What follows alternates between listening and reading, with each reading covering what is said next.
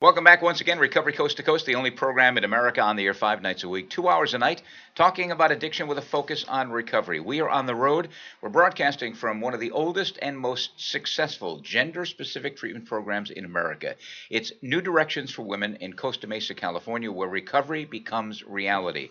By the way, you can find them online at newdirectionsforwomen.org. You can follow them on Twitter at NDFW, and of course, New Directions for Women on Facebook as well. Joining us in this segment is Dan Carracino. Dan's a board member. He is a pretty amazing guy, and you may recognize the name.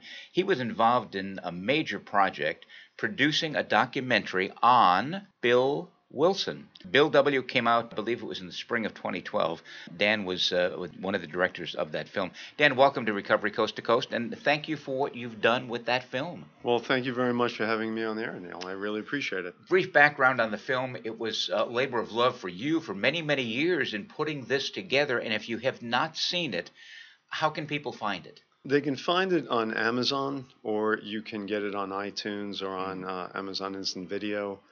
We have a website, page124.com. There's a page on there where you can find where it is. But we're really excited. Over the last year, we've been re-editing the film to get it onto PBS. And we just learned last week that it will be broadcast in October in Southern California and then just picked up by other stations during that same month. So we're really excited about what we're really happy about is that when we were editing the film, the very last thing that we had to remove from the film because we couldn't get it to work was a section on Al-Anon. Oh. And Yeah. as you know, Al-Anon is very important to recovery. A lot of people actually get into recovery themselves by going through Al-Anon. For the people who are not familiar with Al-Anon is for the members and the families and the friends of people who are suffering from addiction. It's not necessarily for people suffering from addiction directly themselves. They sort of suffer from it indirectly. We always wanted to include it in the film, but when we were testing audiences, you just know when you've lost the audience. And anytime every time we cut it, no matter what we did, we would just see the audience sort of check out. But what happened subsequent to the film was released in 2012, so it's been several years.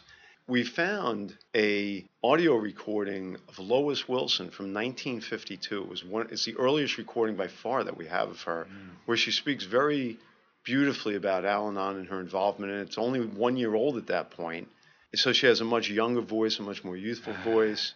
I think we were able to get it this time, so we're very excited to include that. So even if you have seen the film before, there's added footage coming up. We had to add about 15 minutes to the film. It was very, very interesting. The running time on the film just turned out to be right in the middle between the two times that PBS was giving us. So the question was, and they were saying to us, well, you'll probably reach a larger audience if you can make this shorter. And we tried to make it shorter, but what happened was that every time we removed something, we realized, well, if we remove that, then nobody's going to know what we're talking about 5 minutes from now. We ended up adding 15 minutes. What it allowed us to do was we removed a narrator that we had gone to as a technique towards the very end to shorten the film for the theatrical release. And by removing that, we were actually able to get Bill Wilson to tell more of the story. We were able to include some more things that we hadn't included before. It's a great film, and photographs that you found, and there's a whole story behind that we don't have time to get into today, but I'd like to have you back on the radio show to talk about the making of Bill W. If we can do that, we can do that by phone at some point. I'd be very happy to do that. Thank you for your interest. Dan Carracino joining us tonight. Again, we are down here at New Directions for Women. Dan, how long have you been on the board, and what brought you here to do this service work? I have a family member who suffers from addiction, who's now in recovery. She invited me to a lunch at New Directions about, I think it was like 18 years ago now. So we donated some money. It was sort of being run by a different executive director than the current executive director here. A good person, slightly different vision. She had to move on, and then they brought in another person. A friend of mine cornered me in a grocery store one day, and I have a background in business. I had run a business for about 15 years. She said to me, she literally cornered me in the grocery store, and she said, "You have got to get on the board for New Directions because they need somebody with some business sense. They have very good people there, a lot of lawyers, and they need somebody with some business sense." So I got on the board here about 12 years ago. one of the first things we did was we went out and we recruited the current executive director, Becky Flood. She was in New Jersey at the time working for Ed Deal. She really, she was in New Jersey at Seabrook House. Yeah. And she'd been there I think she was there for over 20 years. She and her husband, I remember having a meeting with them at dinner, and I said to him, listen, I have to tell you very frankly that a startup would probably be easier than what I'm asking you to walk into here. And it wasn't so much, I mean, the care was still good here.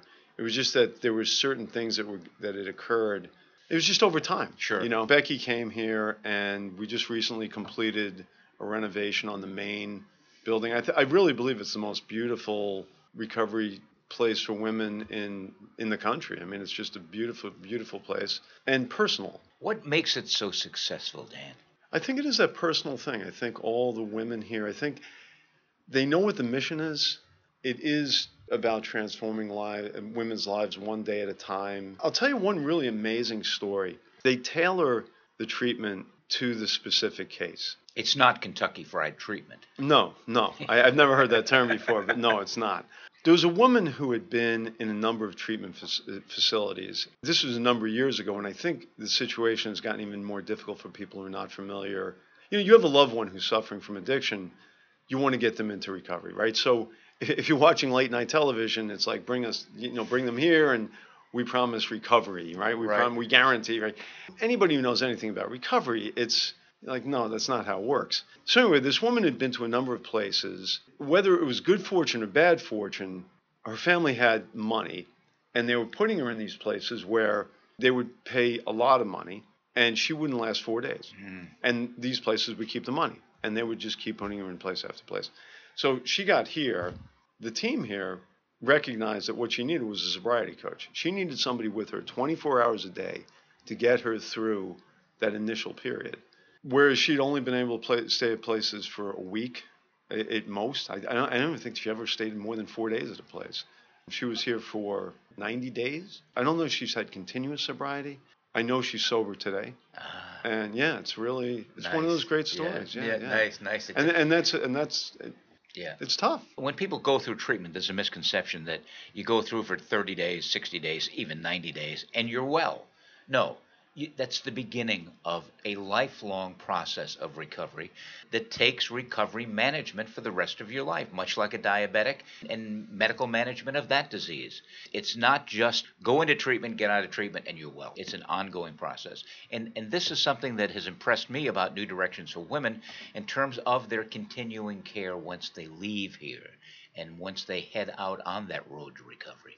There really is a great network, the women, an alumni association where they can continue to be in touch with each other. Yeah, very much so. Yeah. And there's some great AA in Southern California. Yeah. Back to your story about that person that went to a number of treatment centers and left very quickly. And then you said the word team here.